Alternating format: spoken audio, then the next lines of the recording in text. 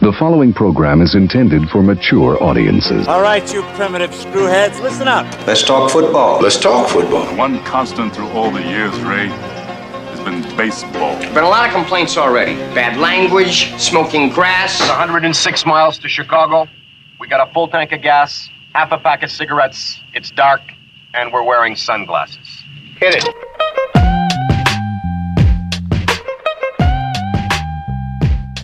Got any money left in your pocket? Yeah, man. Oh, yeah. Did you walk out with some? Oh, yeah. Vegas didn't get you? No, I not counting my future bets. Right. For stuff that hasn't happened. Right. I basically came home even. Hey, which is, you spend 2 days, you gamble on about 25 college basketball games, and you come home even. Vegas doesn't get built when people get even. No. I was even actually I don't know, I think I left maybe $50 ahead on slots too. All right, it's the Intentional Foul. Dan is back from Vegas. Stuff keeps happening with college hoops. The Bucks are headed to the playoffs, trying to lock down that 1 seed. You got your shot of Purell there. That's good. I'm all good to go. All lubed up. We'll do a couple of NFL notes to start off with, and then we'll end with, I think, the day that you and I have been looking forward to for a while, and that is opening day, which is Thursday against the Cardinals. I have a little bit of a beef with it, but we'll get there. I like that. Good, tough April coming up for the crew as far as schedule-wise. So thank you for listening. Thank you for downloading. It is the Intentional Foul. You can subscribe wherever podcasts are found as we dive right in to the NFL. A couple of retirements in the last few days. One just happened late this morning, and that figures every time I leave the building and take care of everything for the afternoon, something happens, because I don't think I was even home yet, and I read on Twitter that Jordy Nelson retired. Yeah. Kind of surprising to me, because from what I read, and I haven't read anything because I've been busy all day doing stuff, family, did a ball game and whatever. The one thing I did read this morning via tweet was that several teams were interested, made contract offers. He passed all his physicals, and then he retired. Yeah, what it tells me is that the Packers told him they didn't have a spot for him. That's pretty much what it tells me. You think that he would have come back to Green Bay for the money and a spot? I think he left for that year and went and played somewhere else, and it was a dumpster fire. Yeah, it was the dumpster big fire. City. Yes, and I think he probably looked at Green Bay like, man, I don't need football anymore. I'm in my 30s. I made a bunch of money. I won a Super Bowl. If I'm going to keep playing, I want to be comfortable, and I want to play what I know and play with my friend Aaron Rodgers. And can't blame him. I guess. And I guess you can't really blame the Packers either if they think that, you know what, look, we appreciate everything. You're going to go in our Hall of Fame. We're going to trot you out for all the stuff that we do. You're always a Packer, but halftime ceremony, time on the field is done. Yeah, I got a text today. Is he a Hall of Famer? I don't think he's a Hall of Famer. No. Packers Hall of Famer. Oh, sure. Yeah. Sure. I mean, they're not going to. Don Mikowski, I think, is in the Packer Hall of Fame. Right. So. I mean, they're not going to. I don't think they're going to retire his number. Or do anything like that. He's probably top 5 receiver they've ever had. Yeah. But I don't think he's at the bottom of the 5, not the top. He's just to be a fan favorite. Sure. I mean, people like him. Yep. The women like him. Good guy, kept his mouth shut. Yeah.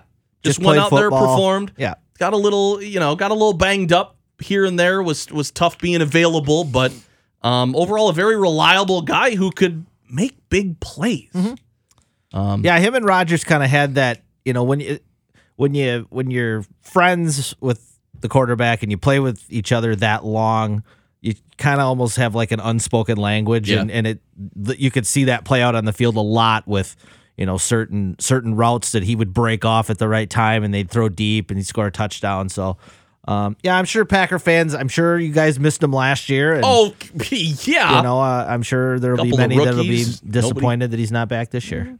It's not, okay. I know a lot of people walking around with Jordy Nelson jerseys. Oh, there's a ton. A lot of them. There's a ton. I think. Would you say of the post Favre era, he's probably the second favorite Packer behind. I mean, Rodgers, him, and Woodson would probably be the three, right? Yeah, I can't really think of anybody else that Clay, really resonates. maybe, Yeah, but- maybe Matthews is up there. Yeah, but otherwise there haven't been a lot of, and it's weird because he's a polarizing player without being polarizing. Who's that? Jordy? Jordy. Okay. Like, because there's no personality really. Oh, there's sure, no sure. big attitude. There's no flashy, flamboyant sort of stuff. He's just farm boy from Kansas. But he moves the needle Sure. as far as Packer fans go. Right. You could, like, they're just in love with him because he catches touchdowns and he makes plays. Sports fans in this state, we love old reliable. That's for all the teams in the state. They love the old reliable guy that sticks around because we all in this state, for all of our sports teams, we all have inferiority complexes because they're all little markets. So when you get a good player like that sticks around and produces over a long period of time, you're going to get that kind of love. You would think that there would be some room for a veteran guy to come in with a bunch of second-year receivers. Yeah. That they all want to keep. Yeah. But when you look at the receiving crew that Rodgers likes, and I'm putting that in air quotes, he really likes Geronimo Allison. He really likes Devontae Adams, and he's your guy now. Cobb's gone. You got your three others. He likes Kumaro, and you have to keep Trevor Davis because you need a return guy. So how many receivers do you keep? Do you kick one of those guys to the curb to keep Nelson for a year? Well, even yeah, if he can't be on the field? I mean, that's why you're getting rid of Cobb, essentially. Well, even though they made that mistake a couple of years ago, signing Cobb and not signing Nelson. Sure. Well, and the good teams, you can't build your roster based off of sentimentality. No. But at the same time, as an organization, you can want to do right by a guy. Don't disagree. And I think, could they have brought him back? Sure. But do you want to bring him back and then cut him in week 5?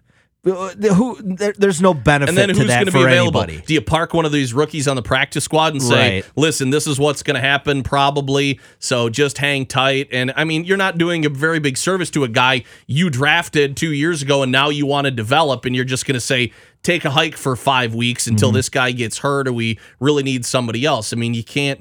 That's not the way you build. Right. It just doesn't work. Would I like to have seen him back? Sure. Could he have taught those guys some things? I guess. I don't know how valuable that is. Yeah. But I don't know where you make room for that while you're trying to move forward. Yeah, I agree.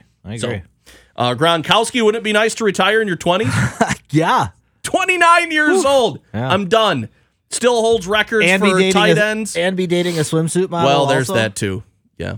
But no, Rough. Gronkowski retired. I mean, it's many injuries. I mean, he's basically playing with a bionic arm at this point. Yeah. So, I mean, cut your losses, I guess. Take the money. The rule changes of with all the concussion stuff of being able to hit high really shortened his career because everybody had to go low. Yeah. Everybody started taking out his legs, and he had those knee injuries. I mean, he was running around. He had that giant brace on. He looked like RoboCop the last couple of years trying to run down the field. But he still could do stuff. Oh yeah.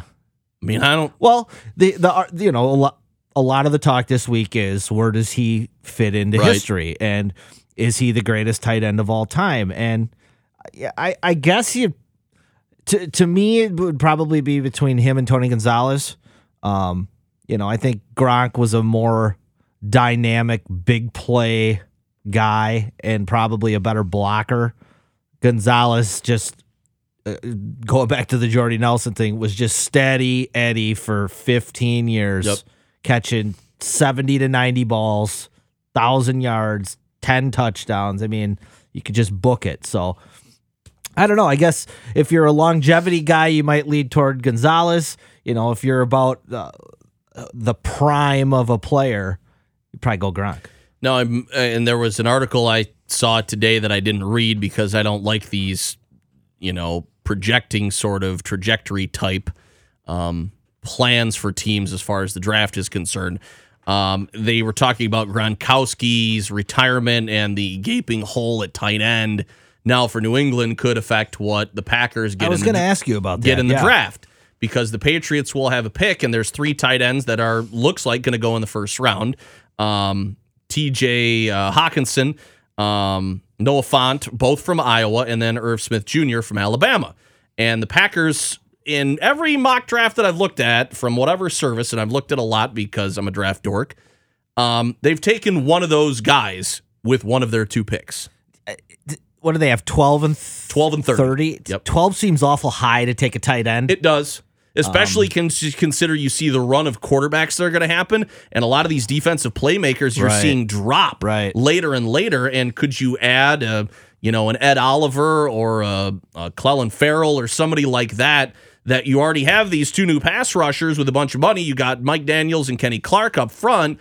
You might even get an old lineman that'll drop to you, too. You never know. You never know because you need that. But do you add another defensive playmaker on top of the guys you already have because he's there and he's the best guy available and you want to build depth in case one of these guys get hurt? I don't know. But you're right. I don't think tight end is a 12 pick for me. Well, and if there's 3 guys that have kind of separated themselves from the pack, you would think they'll be able to look at the board and kind of figure out who's in the market for a tight end and is there going to be 1 or 2 of these guys available at 30? Right. And, hey, maybe you do something at 30 and you trade up. Maybe you trade up to 22. You never know. Right. I mean, this GM has shown a little bit of willingness to do some stuff at the draft. And, maybe you package the 30th and a 4th rounder next year for pick 23 or something. Who knows? I don't know. I'm curious. I mean, obviously New England now has that's a pretty big hole on their offense. Very big. And it's a position that they've really relied on a lot, especially as Brady's gotten older. Of course, look at their wide receivers. Yeah. I mean, the Gronk Aaron Hernandez pairing, if all things had panned out that way, I mean, we might be talking about a couple extra Super Bowl rings for the Patriots. Tom Brady playing until he's 50. That was a heck of a duo. Winning. So, I don't know how that's going to affect him. I'm kind of curious. The draft is, I think, just under a month away. It's April 25th to the 27th, I think. So, NFL schedule is going to come out here in mid-April as well. They've had some changes down at the owners' meetings, which are going on right now down in Phoenix. That includes the pass interference, both offensive and defensive, to be reviewed. And I said it over here, and I mean, I don't know how you exactly feel. I'm sure you're conflicted both ways, maybe. It's just one more thing. They keep trying to get it right, and I think it keeps muddling things up. Yeah, I agree. We talked about it a little bit after the NFC Championship game with the whole debacle in the Saint game. And, it's like, I am a little conflicted on it. I mean, on one hand, it's like these games are so long anyway. What difference does it make? Right. How much longer is this really going to take? But on the other hand, it's like, where does this end? Now, they're going to be able to throw a challenge flag on a non-call? I don't get that. I haven't looked at any of the what ifs or you're allowed to do that or. Well, look, part of sports is gamesmanship. And being able to get away with stuff that, a lot of time, like in basketball, a lot of times you foul a guy and they don't call it. Well, that's because you tried to do that. Mm-hmm. And same thing in football where if you get beat, you might grab a guy a little bit to slow him down. And, and it's very hard to see. It's a trick you learn, And I mean, to take that out, I'm not sure that's good for the game. But to me, they don't have any choice because they have now put the game in a position and they have marketed where people want to see high-flying plays down the field with quarterbacks and receivers and tight ends. They don't want to see anybody get 30 carries a game. So if you're trying to keep this game that you have now brought to this point and keep it there, you have to allow these coaches to start flagging the defensive backs in hopes that you can eliminate a lot of that stuff and get these big plays and get up and down the field and keep people entertained. I don't know whether that's going to deter them from doing that, but I think that's kind of what they've kind of been forced to do it. Yeah. And it's not through anybody's fault but their own. Well, and the horse is kind of out of the barn on the whole legislating of all of this stuff. I mean, the NFL Rules Committee now, it almost acts like its own small government. You know, Oh, yeah. it's the rule book is like trying to decipher the tax code. I mean, there's just so much stuff. And I've said this many times, I really believe part of the problem in in college and professional, really, there's too many rules. Yeah. I think these guys now are asked to look at so much stuff that then they miss the obvious stuff. Right. You know, I mean, college basketball referees now, they have to look for this hook and hold. But in the meantime, you're missing a guy getting pushed in the back on the same rebound play because you're looking at a guy's arm. I completely agree. I said that this morning. For a lot of these guys who are doing this part-time, you keep adding to their list of stuff to look for. And there's an emphasis placed on certain things. Yes, every year it changes, too. Right. So, okay, so now you're adding more things, but kind of ignore that. But then what happens if that thing that you're not looking for that hard becomes a big issue in the game, and then people flip out about that? So it's like, how much of this, you can only do so many things and look for so much stuff. Well, and that's my point too. Is like, where does it end? Right. Not, you know, when a holding call on a long run in overtime of a NFC Championship game costs somebody, then the next year are we going to be able to review holding? Then or the next year we're going to be able to review offsides? I mean. And is it going to be what's called or what's not called? Because I guarantee you, on some of these plays, that if they get that holding, the flag will come out. Like, look right there on the replay, the guard was holding the inside linebacker that was blitzing, and it didn't get called. And now they look at it like, okay, that's a penalty. Well, okay, like you said, where does this going to stop? I know. I don't know. It doesn't really get you excited for football. It really doesn't. I mean, it's like, come on. Packers-Bears getting you excited week 1. Yeah, that should be pretty fun. Thursday night. It's against Is it in Green Bay? No, it's at Soldier in Chicago. Field. Okay. So we're going. The Packers are going to the NFC North champions right out of the gate. Because this is against your Sunday noon sort of a thing. I know. It's one of those things like, I like it. It's cool that it's the 100th anniversary and they got kind of the two, model franchises that are going to be playing. But I don't like playing the Packers in week 1. I don't like playing the Packers at Soldier Field when it's really warm out. I'd rather play them in crap weather because, in what is it, late August, early September, whenever it is. I mean, it's probably going to be 75 degrees. September 5th, but Rodgers is going to be in short sleeves, zipping it around. And, I don't love the matchup, but it is what it is. I would rather have the Packers play the Bears for the first time mid-season and then to wrap it up. Yeah. Because that gives the team either a chance for people to get hurt or at least for you to be in mode. Yeah. Like right out of the gate, nobody's ready to. Well, was it week 2 last year or was that week 1? I think it was week 1. Yeah. Sunday night. Yeah. So I don't know. I'm not crazy about that. It's like Craig and Parker playing football before school starts. Right. On one hand, it's a nice way to kick off the season, but in a game that is going to mean a ton. Yeah. I don't know that playing it the first week of the season is the best way to go. I'm completely in agreement. All right, that's we'll put the NFL to rest there. That's a good about 20 minutes on that. The Bucs still first in the East, Central Division champs. Do the divisions mean anything anymore? Because somebody asked me, like, oh, so they won the conference, they're the number 1 seed. I said, no, they won the division. They're like, what does that mean? I said, they won the division. Yeah, that's about it. I'm not. They could probably just do Eastern and Western Conference in basketball. I mean, they would have to change the seeding a little bit because if you win your division, I believe you get home court in the first round. Oh, really? Okay. I think. No matter the record, no matter what they're in, if somebody... Yeah, I have to check on that. Down in the bottom 4 wins their division, now they jump up. I'm trying to think who's winning the... Yeah, but that can't be right. That's what I didn't think. No. But. So they could get rid of those... I mean, I couldn't even tell you who's in the Central Division. It's a nice milestone during your season as a team. There's certain things. If you win your division, chances are you're a pretty good team and you're going to be competing for home court. So it's a nice benchmark. But and they'll add 19 to their little division championship banner that hangs in the Fiserv, and that's great. But in the big picture, it doesn't mean much.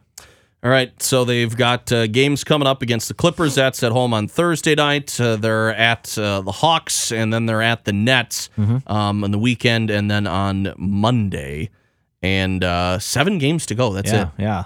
4 up in the loss column on Toronto. So, I mean, they would pretty much almost have to lose out to Toronto not would have be to the win one, out. yeah, to not be the 1 seed. So that's pretty much locked up. And they had a really great game last night against the Rockets. Sweep the season series against Houston. That's not bad. No, and they have kind of figured something out a little bit with Harden defensively, where they had Bledsoe and George Hill pretty much picking up full court on him and Chris Paul.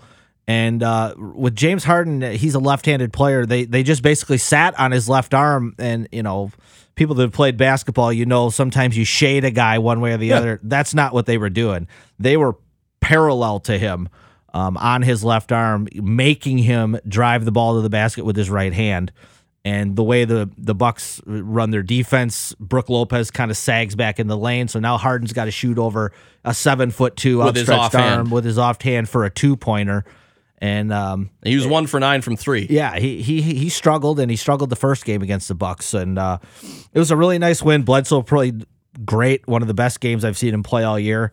I know a lot of people were worried once he signed that contract, how was that going to work? But I think this team is too good and too focused and sees big things for themselves that, you're not going to see any let up on that. And the win last night puts them at 30-6 at the Fiserv, best home record in the league. That's so really good.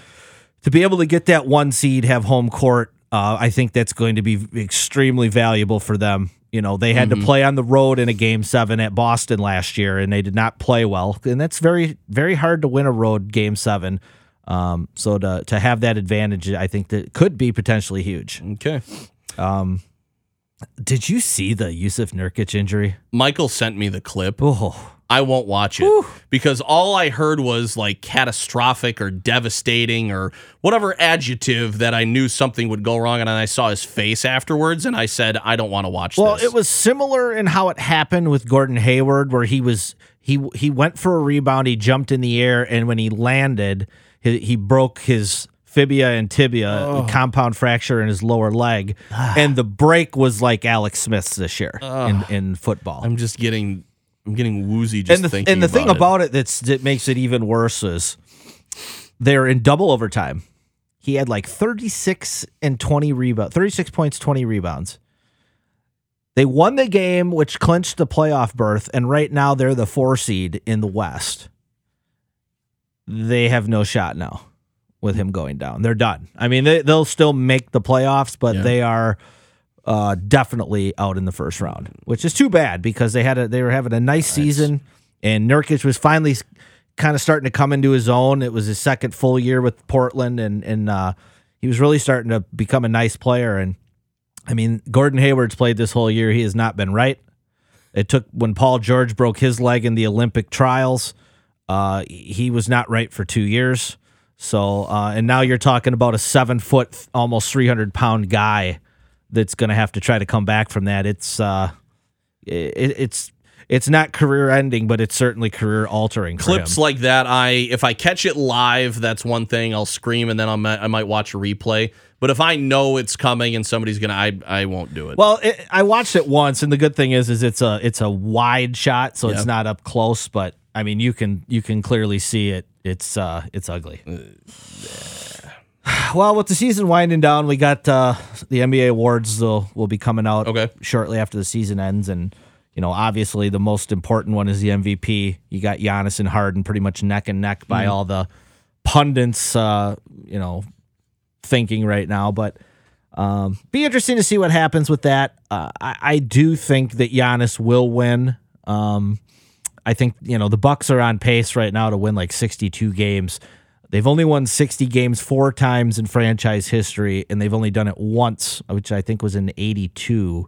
So they've only done it once since Kareem left. This is probably the best Bucks team they've had in 32 years. A lot of people would say the 0-1 team that made the conference finals, but this team is much better than that team. That was a 3-man team. So Giannis is I think right now he's the front runner. Obviously I'd like to see him win. On one hand, I'd be all right if he didn't. Yeah. Piss him off. You think so? You think the comments about him not caring are just tongue in cheek? Oh, he cares about winning the MVP, but he's not. I think what he's saying is like, I'm not trying for it. I'm just playing. Well, he said the other day, I mean, I played a clip of him. He said MVP, not MVP, it doesn't matter. Yeah, but he just wants to win. He wants to get out. He's like, I want to get out of the first round. I want to get to the Eastern Conference Finals. I want to get to the end, and then I want to get to the NBA Finals. When you're that hyper competitive, which from everything I heard, he's like kind of a psychopath, it's going to bug him for sure. Because this, a lot of people talk. This was kind of the year where everybody was like, "Is this the year he makes this jump to being talked about with LeBron, Curry, Harden, and Durant?" And he has. So, even if he doesn't win it, this has been one of the great. I mean, statistically, this is an all-time season. But we'll see what happens with that. Budenholzer's probably the front runner for Coach of the Year right now. I think him and Mike Malone from Denver, and I think you got to throw Doc Rivers in there. I mean, that Clipper team, they trade their best guy at the trade deadline, and they're like the 5 seed right now in the West. Very impressive. Those will be the main two that the Bucks are involved in. Giannis will be first team All-NBA. Middleton and Bledsoe, I don't think, although Middleton was an all-star, he just consistently hasn't had the kind of season that would get you in that conversation. But couple awards might be coming the Bucks' way, which would be pretty cool and deserving with the season they've had. Right. So, did you see Giannis was in Stoughton today? Oh, did you see the line? It was like the whole town of Stoughton showed up. I saw it. I think Mike Heller put something on there at like 1 PM, and there was 1,000 people there. Easy. Yeah. Oh my God. And it was free. Like it was free. Yeah, free meet and greet. Wow. Yep. There you go. Whew. Okay. Well, good for Stoughton. Popularity, absolutely. Yeah. That's fine. All right, we go to college hoops. Yeah. You're back from Vegas. You watched 3 days of basketball. Two and a half, somewhere around there. A little bit. Just 2. Yeah. 2 days. How'd you like it out there at tournament time? It was fun. Yeah. It was fun. It was very different though. There's seats there, but you have to pay for them and reserve them way, way, way, way in advance. So if you're in the sports book watching these games, you're standing, which, after a while, you need to sit down. So that's where we would try to find a slot machine that was near. So like there was a little window I could see the TVs through. It was cool. A lot of people there wearing gear. Okay. A lot of all the different fan bases. Saw a lot of Wisconsin people. Really? A lot of people on Friday. People from Wisconsin love to go to Vegas. A lot of people Thursday with Marquette gear. A lot of people Friday with Wisconsin gear. It was a lot of fun, man. I think I bet on, there were 32 games the first 2 days. I think I probably bet on about 25 of them. Oh, wow. Okay. I think I was like probably around 11-12 for my record. I wasn't doing anything crazy. I was pretty much betting spreads, a couple over-unders, a couple parlays. But my biggest win was the first day, 12-5 matchup. It was Auburn versus New Mexico State. Yep. And I parlayed. I took the points and the over-under. And with about a minute and a half to go, I was dead. I was dead in the water, and Auburn just started crapping their pants and throwing the ball over the court. And New Mexico's making shots and coming back, and it gets down to the last couple of seconds, and they get fouled on a 3, and a guy makes 1 out of 3 free throws, and I'm right at the over/under line, and but I ended up winning that one. I think. I think, I don't know, won like $200 on that one. Right. That was probably my big win. And my big loss, I lost 100 on Thursday on Marquette, and I lost 100 on Friday on Bucky. Oh, man. So, yeah. Bad. My dad was there with me, and we were laughing. And, I said, number one lesson coming out of the weekend, never bet with your heart. Never bet with your heart. And if you do, don't bet big money on it. Yeah, I and understand. I mean, $100 ain't big money to these guys out there, but I got a great story, I'll tell you. Okay. So Friday night, which was our last night there, it's about 10 o'clock Vegas time. The last game's about to end. I think it was Virginia Tech, St. Louis. And I had 4 or 5 winning tickets in my pocket. So I was like, we were leaving kind of early the next morning. And so I'm like, I'll just go get in line and cash these now so I don't have to worry about it tomorrow. So I'm in line, and I get up to the front, and I'm the third guy from the window, right? So the guy at the window standing there, and he's there forever. And I'm like, what is this guy doing? So the guy that's directly in front of me, I go, Jesus, I go, it never fails. I always pick the wrong line because the other lines are just cooking. Well, at the window, they have a computer screen that faces out towards you. Yep. And when you put when they put your tickets in, it spits out how much you won. That's exactly what it's like at down at Arlington for horse racing. So I'm standing there, and the guy in front of me goes, yeah, well, he goes, look at the screen. And I look at the screen, it's $48,000. Oh, my God. And that's what I said. And the guy goes, yeah, he put $20,000 on Central Florida to beat, I think it was VCU. Yeah. And he won. And I'm like, wow. So they're like counting it out for him, like the cash, right? So obviously we got to sit there and wait. And the guy says to me, the guy in front of me says, yeah, he goes, you think that's something? He goes, earlier today, he said he won $120,000 betting Oregon over the Badgers. I think he bet like 40 grand on it. So the guy walked away that night with $160,000 in cash that was just in his room. And the guy, the dude's like, man. So the guy walks away from the window and he's got like a brick of money under his arm, right? Oh my And the guy, the dude that's one in front of me, he's like, man, he goes, I'd be calling for security. I'm like, shit, I'd be sprinting to my room. No kidding. Somebody just sees you just walking with a stack. I mean, it's a casino. I mean, there's so much security there. I get it, like, but still, you just got money on your hip. You don't know. Well, and somebody could spot you, right, follow and then you, whatever. follow your room or figure out where you're at. But like, I was thinking about it, and obviously this guy's a professional. But like, if I don't think if I bet $1,000 on a game, I don't even think I could watch the game. Like every dribble, every possession, and that's how it was there. Like you're living and dying. Like the first couple games, I was kind of weirded out by it because I think the first game was Minnesota Louisville was the first game of the tournament, and when Minnesota got up early, the place was going crazy, and I'm like, dude, there's like 11 minutes left in the first half, but it's like, you're counting the points. Yes. And you all of a sudden Minnesota's the dog, but they're covering the spread and they're scoring. So you're like, okay, I got the spread. What's the over under? Da, da, da. It's wild, man. That's why I can't live in that world. It's fun. I can't live in that world. It's fun, man. I can't. I got enough stress in my life. I couldn't do that. But not many upsets in the tournament. So, I mean, you hear from both sets of people that like the good teams in. You hear the people that their attention is kept with mid-majors, upsetting the big dogs. And, I mean, there's basically two stacks of those people. It's like, what tournament do you want? And sometimes you get one, sometimes you get another. Like this year's very chalky. So there's a lot of top seeds still in there. You got a couple 12s. I mean, Oregon... I told you last week I do one bracket and I use it for everything but I revise it like 4 or 5 times before I stick with it. So I go with my gut instinct and what I've read, and then I talk to some people, and then I read some more, and then I make some subtle changes. I really don't like this, I'll change that. I only change like 1 or 2 games or whatever in each revision.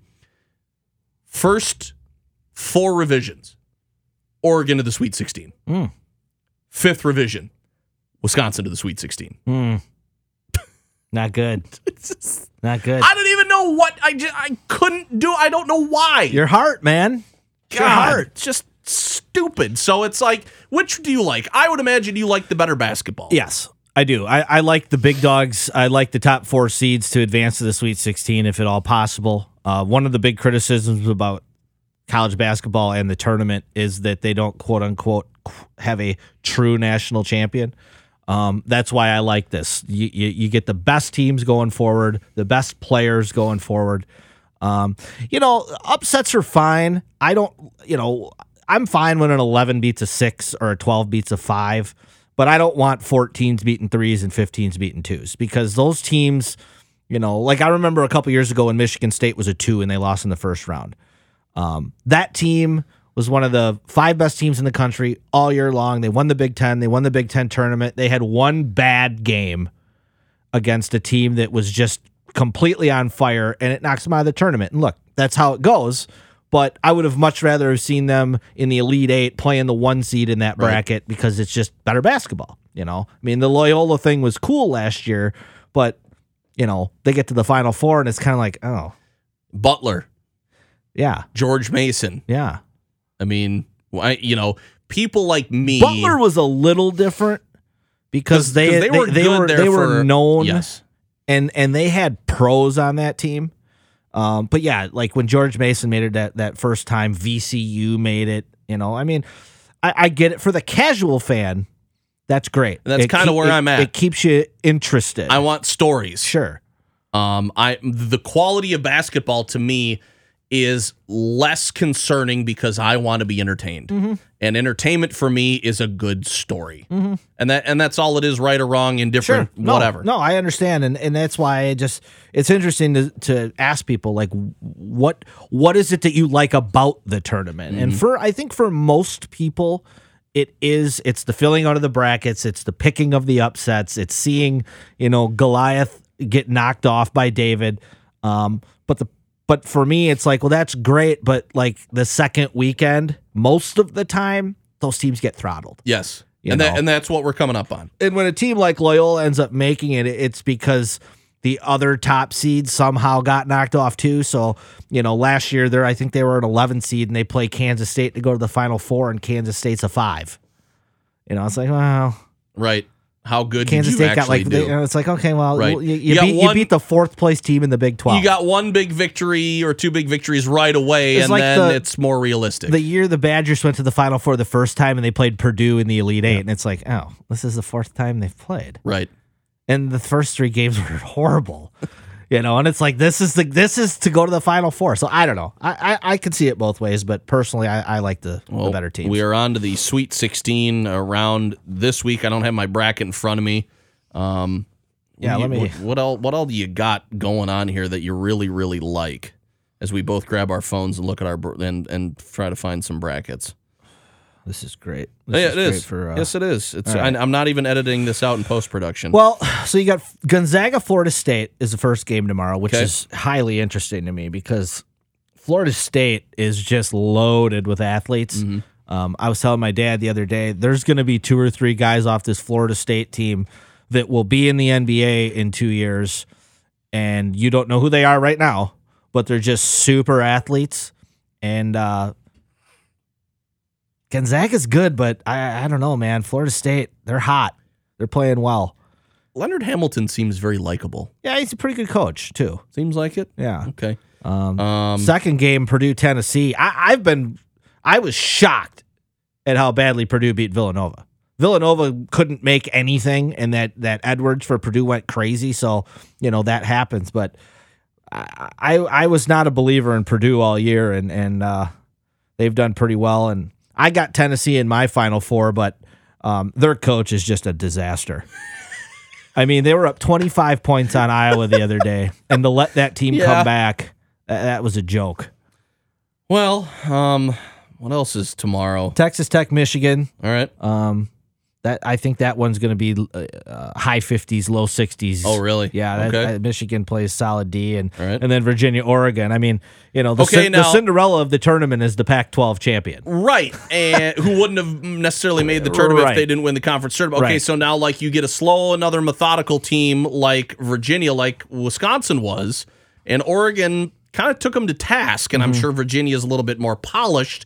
And what they do for the Badgers, does that favor them or does that favor Oregon with 4, 6, 9 guys and some athletes? I still like Virginia in that game. All right. I think getting out of the first weekend for this particular group of kids was big. Okay. I mean, they were behind like 14 points in the first half the other night against the 16 seed. So they needed to get out of that.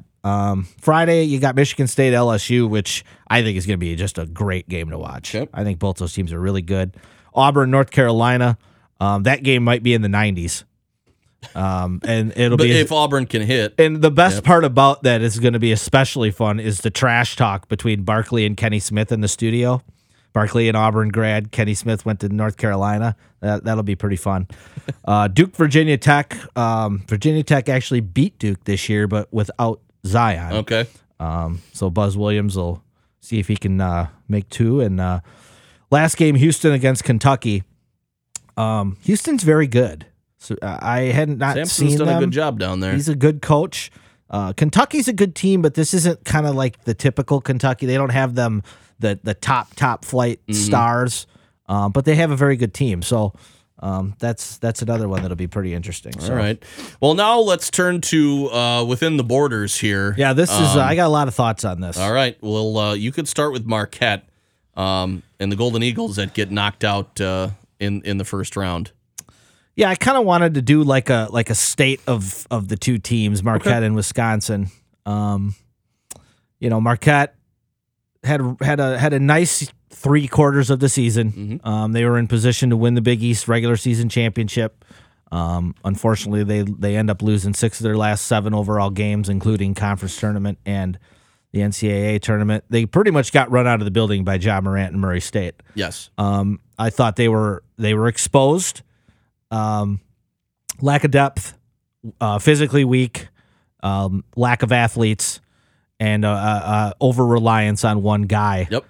Really came back to bite Marquette. Did that start to rear its head in the last few weeks of the season? Yeah, and teams kind of got a little book on, hey, this is a good game plan here. Well, the Marquette's got 3 scorers. You've got Howard, who's a premier scorer, and then you've got the 2 Hausers.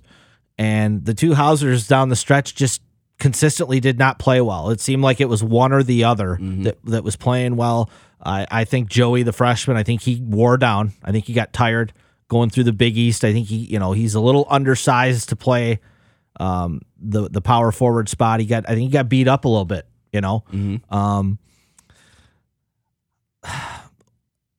It's hard to call this a successful season. In the small picture, it is. It's the best team Wojo's had. They were ranked, I think, 10th at one point. They were pretty much ranked all year. Wojo, this was the 5th year he was the coach. His record's 97-67, 2 NCAA appearances, but 0-2 in the tournament, and both losses were blowouts. It's concerning.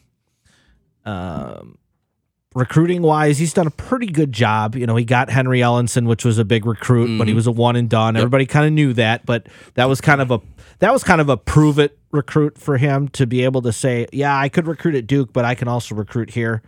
Getting Marcus Howard out of Arizona was a big coup. He struggled down the stretch, but he's still one of the top scorers in the country. Big East Player of the Year. Big East Player of the Year. Yep. He was 2nd team All-American. And then the Hauser brothers were the 2 big in-state gets for him. So recruiting-wise, I'd give him a B-. But the lack of athleticism on that team, I mean, you watch Murray State, skill-wise, Marquette was much better. But when it just came down to pure athleticism and getting up and down the floor and making an individual play, Marquette just couldn't compete. And you kind of saw that a couple times against St. John's.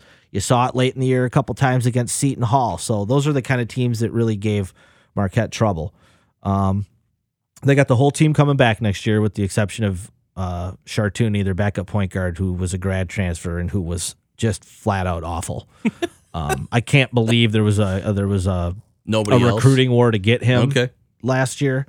But he was bad. All right. They only got 1 recruit coming in, and it's a kid that they'll probably end up redshirting. There was a lot of stuff on social media after that game, Fire Wojo. He was taking a lot of heat. I think that's a little premature. It is concerning that you've made the tournament twice and you've been run out by one inferior team, I think, in Murray State, and a team in South Carolina a couple years ago that was just hot and ended up making the Final Four. I'm still optimistic. He's proven that he can recruit, but what he hasn't proven is that he's a good game coach. Still kind of trying to figure that out. So, we'll see what happens with the Golden Eagles. That's fair. State of Wisconsin. Now we move on to as Greg Gard has had some success with some of Bo Ryan's guys. You get another guy who transfers out, who came into the program, figured I can probably make some waves as a freshman, played in 11 games or 16 games. Then when Big Ten time came around, I think he played 50 total minutes. Yeah. And it's a rough way to lose a year of eligibility. Said, I'm out of here. I'm not really liking this because there are guys ahead of him, and they're going to be ahead of him for another couple of years. And he's not clearly satisfied in moving up to try and get to be one of the first guys off the bench. Yeah. So, I mean, Strickland's gone. In guards 4 years, he's made it 3 times in the NCAAs. He's got a pretty good record, 80-47. They've been to one Sweet 16. They're 4-3 in the tournament. But you and I kind of talked about this. Next year's going to be a really interesting year on how you can replace a scorer like Ethan Happ. And he has his faults at the free throw line, turnovers, but he's a reliable point getter. Yeah, well, they can't replace him. It's going to have to be done by committee. You're going to have to hope that Reavers gets a lot better. They got a kid from Ohio State that transferred in. Micah Potter, supposed to be eligible at Christmas, but they're going to try to get a waiver to get him eligible earlier. Who knows? I don't know how good he is. Who knows? Right. Like you said, most of guard's success have been with Bo's guys. Now we're going to get guards guys. Yeah. Happ was kind of the last. Happ and Iverson were kind of the last group of the Bo Ryan recruits. So everybody there now pretty much is recruited by Gard and his staff. It's going to be interesting to see what happens with this. They've got some issues up there. I don't want to sound over dramatic with this because he was another one. A lot of people calling for his job, and I think that's ridiculous. Greg Gard is a good coach. I think I said it a couple weeks ago. I think he should have been the Big Ten Coach of the Year. I think if you watch that Badger team, and certainly if you watch them in the tournament game, where's the talent? How that team won 14 Big Ten games, 23 games overall, and was basically in the top 25 all year. That's a hell of a coaching job, if you ask me. Yes, he had one very good player, but in a league like the Big Ten, which showed its depth by, I think, they go 7-1 the first day or first weekend of the tournament. I think he did a great job. The problem is the talent. I question the way that they have decided to recruit up there. They do not go into the big cities. So they're missing out on a lot of athletes. They don't recruit the city of Milwaukee.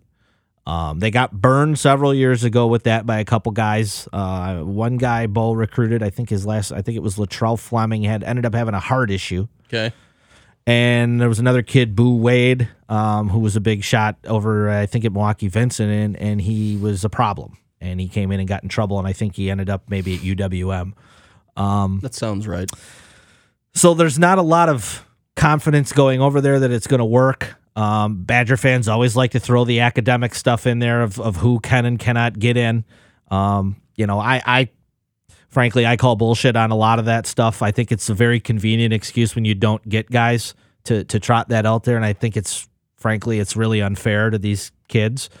The problem for me is, you look around the NCAA tournament, and if you watch much college basketball all year, there's Wisconsin kids all over the country playing for other teams, right, playing well, and guys that should be playing for the Badgers. And just a little bit of a rundown here. I just listed a couple guys. You got the Hauser brothers at Marquette. They didn't recruit Sam. They didn't think he could play in the Big Ten. And then they lost out on Joey. Tyler Hero. They offered. You had him. Decommitted. He decommitted and went to Kentucky. Not much you can do about that.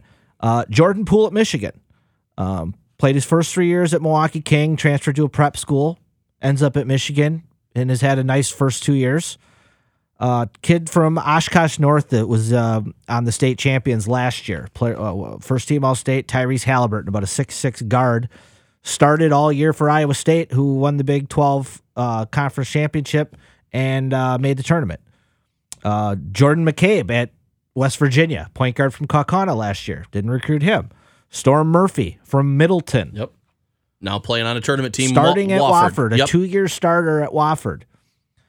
Anybody that watched the Wofford tournament games, if you want to make an argument to me that he's not better than Demetric Trice and Brad Davison, I'll listen, but then I'll laugh you out of the room. And this guy was 5 minutes down the road. Yep.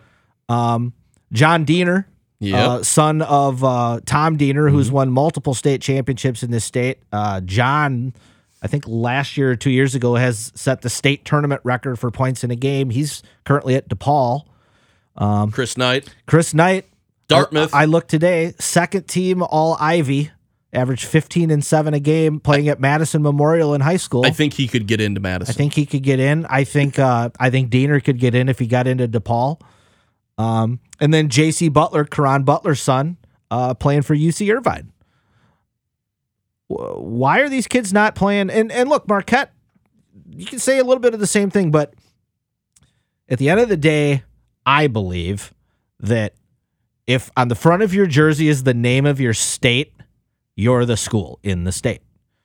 Duke's great.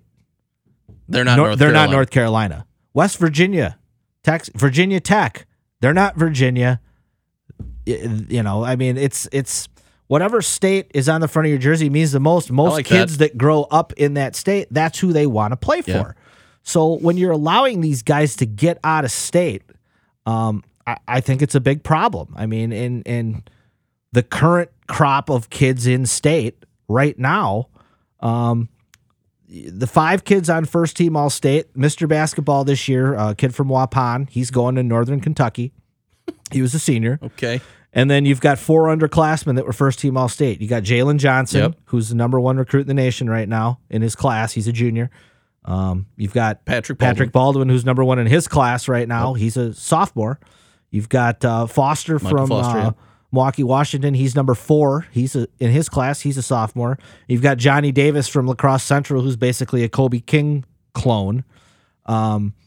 I saw the other day he just got an offer from West Virginia. Okay. Baldwin just got one from Kansas. Yep.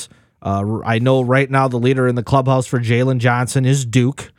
Foster verbally committed as a freshman to Arizona State, but has since reopened his recruiting. I don't think they're going to get any of these guys. No. Maybe Johnny Davis because of the connection. I believe him and King went to the same high school. Okay. So you might get that with that connection, but these other guys are not going to be there. And, you know, in the case of Johnson or Baldwin, maybe it's not a huge deal. They're probably one and done guys, especially in their minds.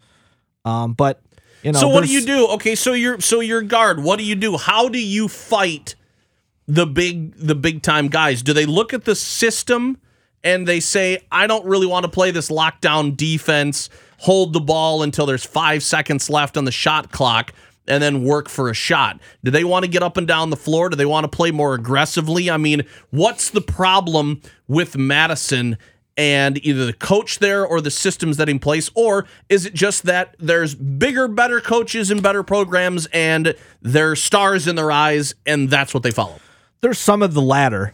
You know, when Mike Krzyzewski comes to your game, well, obviously or Bill that's Self a big comes deal, to your game and they ask you to come play for them, I mean, that's, you know, it doesn't get any bigger than that. I understand that. And like I said, the top tier guy, like a Jalen Johnson, if you don't get him, I don't think anybody can scream at you. But it's these, you know, he's a 5-star. The 4-star guys are the guys that are getting away. Style of play, I think, is part of it. You know, it's a lot. Badgers kind of. We did not get a lot of flattering comments about the Badger basketball product when we were standing in the sports book in Vegas. Mm-hmm. I'll just tell you that. When my dad and I were standing there and he's wearing his Badger gear, a lot of snide remarks. Not a real well-liked team around the country because they're boring. They're kind of known as Big White Guy University. I mean, that's been that whenever they've had a good player, for the most part, it's been a big, tall, white dude. Yep. Hap, Kaminsky, Nankerville, Lure, Butch. Nankerville, Butch. I mean, go down the line. You've had a Devin Harrison and Alondo Tucker sprinkled in there, but for the most part, it's been a big, tall, white dude, and they run the offense through that. And most guys in this day and age, they don't want to play that way. You know, they want to get up and down. They want to play like North Carolina. They want to play like Duke. They want to shoot threes. They want to get in transition. They want to dunk. They want to be on highlights on SportsCenter. So I think that the coaching staff needs to compromise that a little bit, and I think it's a little chicken or the egg thing. I think they proved a couple years ago when they had Kaminsky, Decker, and some of those guys that were a little more athletic, they loosened the reins. They let those guys play. But when the talent level has not been up to snuff, they've tightened the reins, and you see this very methodical, slow, that's what it is. Wind the clock down. I mean, if I have to watch Trice and Davison shoot another contested 3 at the shot clock buzzer, I mean, and you wonder why these guys are shooting 35% from 3. Those are tough shots. I just don't like it because it doesn't lend itself to coming back on an opponent when you're down late. Well, college basketball, especially today, is about guards. It's a guards game.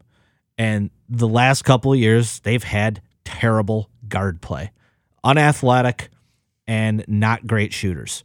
So that is where I would look first if I were the Badgers. I think living in Wisconsin, it's like the football team. The football team's always going to be able to get these great big linemen. Living in Wisconsin, if you recruit Minnesota or Wisconsin kids, you're always still going to be able to get the big kid. It's the guards and the wing guys that you're missing out on. And, maybe Kobe King turns into something in 2 or 3 years. We don't know. Haven't seen a lot from him yet. Nope. But at the end of the day, with both Marquette and Wisconsin, I think it kind of comes down to what are your expectations? As a Marquette fan, my expectations are to compete for the Big East and to make the tournament. Whatever else happens, for me, is gravy. Okay. I don't think Badger fans have that same expectation. I think those 2 Final Four teams spoiled them. I think they now believe they are a upper echelon program, and they just are not. They are a second-tier Big Ten program. They're not Michigan. They're not Michigan State. They're not Indiana. They're not Purdue. I mean, I know Indiana hasn't been great, but the Indiana basketball brand name is bigger than Wisconsin. Yep. And I kind of compare the Badgers program a little bit to Butler, and I don't mean that in any kind of a disrespectful way. Butler was obviously they were a mid-major where the Badgers are a power conference team, but, Butler was always good, made a lot of tournaments, got to the second round a couple times, similar to the Badgers in the late 90s, early 2000s. Good teams, not great teams. And Butler had one group where they had Gordon Hayward and Shelvin Mack, a couple guys that made the NBA, and they got to the title game twice. Well, the Badgers had their group. Kaminsky, Decker, Gosser, Trey Jackson, and those guys, and they got to the Final Four twice. Well, when those guys leave, the programs take a dip. Yeah. And, when you're not a Duke or a North Carolina or a Kentucky, it's hard to be able to recover from that, especially quickly, because you're not going to get the one-and-done guy. You have to get the 3 and 4 year guys, and when you miss, it's, that drops you back a little bit. It really drops you back into the pack. So, I think Badger fans need to tamp the expectations down a little bit. I think a top 5 Big Ten team right now is a good thing. Mm-hmm. I think to continue to make the tournament is a good thing, and you're going to have a year or two where you make a run, and you got to get a little bit lucky. You got to have a Sam Decker who's a top tier recruit, and a Bronson Koenig who's a top tier recruit. They got to stay. That's why that group was so good, because they got big recruits in state to stay. So we'll see. All right. We'll see what happens. All right. We're closing in on the hour mark. So one last college basketball thing. Just saw today. My boy Nate Oates. Yeah, Buffalo. Buffalo coach just signed a 5-year extension last week. Has now been named the new Alabama coach. Really? Mm-hmm. Because they just got rid of their guy. Avery Johnson just left Alabama. Yeah. Talk about a monster step no up kidding. for Going OC. to the SEC from the MAC. Be interesting to see how the recruiting goes for him. Wow. And I saw today, I don't think it's official yet, but TJ Otzelberger, my old teammate at Whitewater, he was the South Dakota State coach, is rumored to be taking the UNLV job. Really? So couple nice promotions for these guys, and excellent. It'll be fun to watch them down the road. All right, we are a minute shy of the hour mark. Let's wrap it up with some baseball. Opening day is on Thursday. Ulysses Chacin is your ace, just based on lack of options, I guess, and what he did last year. And you got a 4-gamer with the Cardinals to lead it off.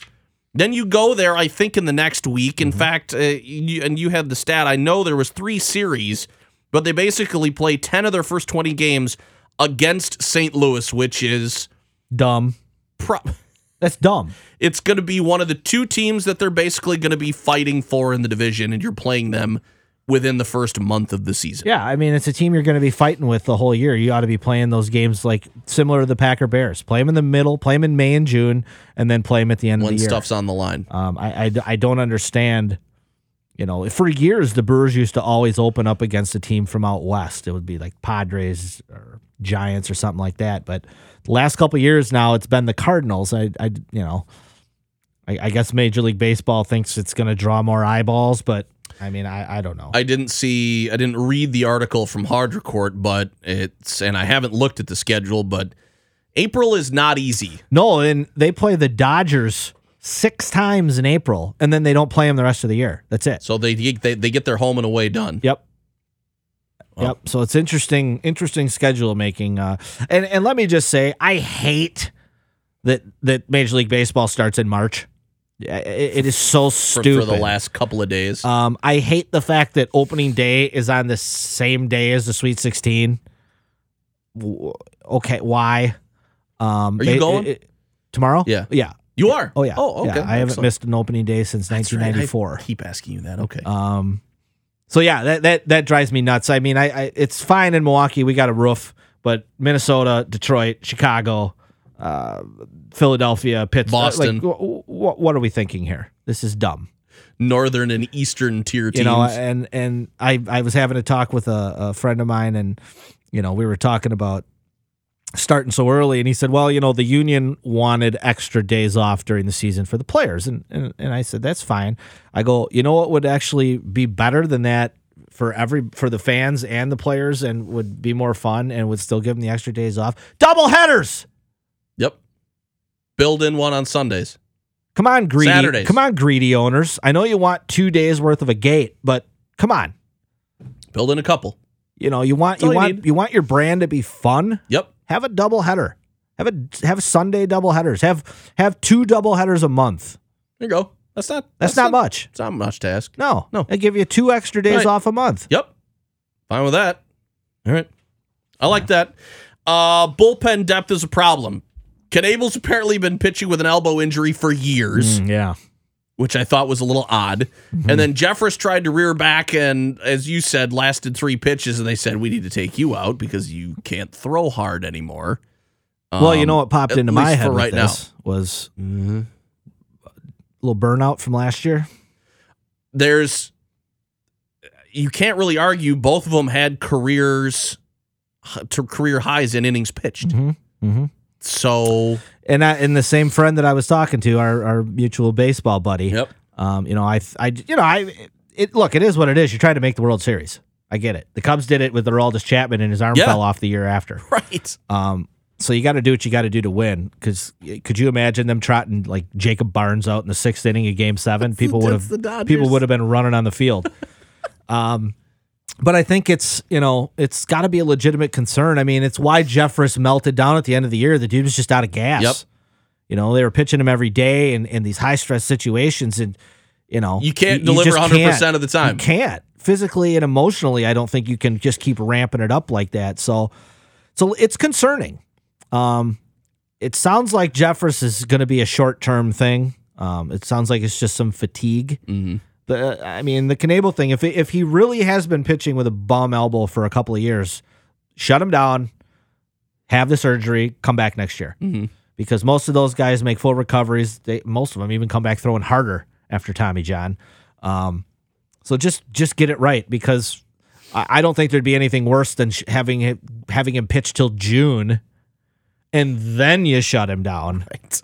And now you're 2 months behind the 8 ball for next year, or even full, because it's usually a year minimum. Right. So I heard John Barry on the broadcast today say he thinks they are still going to sign Kimbrel. Which right now, when you have your 2 out of your back 3 bullpen guys gone, and I don't think they want Hader to close. I wouldn't think so because they like him having the going off the 7th and the 8th. Yeah, the flexibility is great for him. And not just keep him to 1, 2, or 3 outs. They like him maybe in a little bit longer than just 3 if he can go there. He'll get a couple of those 6, 7, 8 out saves like he did last year. Yep. But to pencil him in as the 9th inning guy, it screws your whole bullpen up. Right. I've heard Junior Guerra might be the closer to start the season. I mean, it's probably going to be by committee in the short term, but even if Jeffress comes back, I don't know that I want him to be the closer. It's funny that for Kimbrel not to be signed right now, and for teams that especially now are in the Brewers' position, where you got 2 out of your last 3 bullpen guys that you want to close out games with, they're done. Mm-hmm. Like, aren't you, David Stearns, aren't you going like, okay, sorry, Mr. Antanasio, we are in a bad spot. We need a little bit more money. Well, for sure. And from Kimbrel's perspective, I mean, God, he's going to have to walk into the season and start throwing to live hitting. I mean, he hasn't thrown to live batters. I mean, it's not the same throwing a simulated game. Right. I mean, it might take him a month to get into the groove. I mean, who knows? So I don't know. It is the spot of concern on the Brewers right now. Roster surprises to you, Spangenberg and Saladino going down to AAA? I was a little surprised about Spangenberg. Yeah. I guess it was between him and Hernan Perez. And they like everything else that Perez can do or has done. And I'm fine with that. And then I guess after that it would have been Ben Gamel. Which he's now your 4th outfielder. And it probably comes down to options and things like that sure. I'm not 100% square on. But Saladino being in AAA is not a big surprise, but he did have a very nice spring. But hey, it's nice to have big league depth down there because, somebody will get hurt, somebody will get nicked up, go on a DL, or have to go on, maternity leave, have a baby, or whatever, just life stuff. Yes. Where you'll miss a couple days, and it's nice to have a little depth down there. All right, where are they going to finish? How are we going to do? What's going to happen here? Well, they won 96 last year. Division's better. I think they are at 90. I think they are the wild card, and I think they get 90 wins. I was going to go 92. Okay. That's a tough thing to live up to, and I just can't see them getting back to the place that they were. But you get in, and you give yourself a chance. Yes, and I just think because if you ride the division's high at so the much end, better, then I think you carry a little momentum. I think that park, plays a lot into it. Mm-hmm. And just getting momentum. I don't know. People have said there are no studies to prove that momentum is a really big help. I just don't know how it's not a help. I'm a believer in momentum. Me too. For sure. Me too. I think it matters. Well, tomorrow will be fun, man. I'm going to have Enjoy a couple of I hope so. adult sodas. Have you picked out your menu option? I know you like to get something really interesting. Yeah, I haven't really seen anything new. No. Being advertised, so I don't know. I didn't have any pierogies last year. I might have to try one of those. I haven't had those. You doing any tailgating? You just going in for the game? Yeah, I got a couple buddies I think I'm going to run over and meet. And then, I hope to meet up with our buddy Joe during the game. He'll be working. So see if I can get him out of the luxury box where he's up there entertaining the big wigs and have him come down and hang out for a couple minutes. With all the common folk down there? Sure. Yeah. All right, well, hey, enjoy yourself. Geez, Vegas, you got opening day. You've got quite a run here going. I got a big one next week, too. I got a birthday coming up, so this is kind of my time, and then after that, you don't hear from me for about a year. All right, that's the Intentional Foul for this week. Again, thank you for listening. Thank you for downloading. If you stuck with us, you can subscribe wherever podcasts are found. You can follow me on Twitter at Josh Goldberg.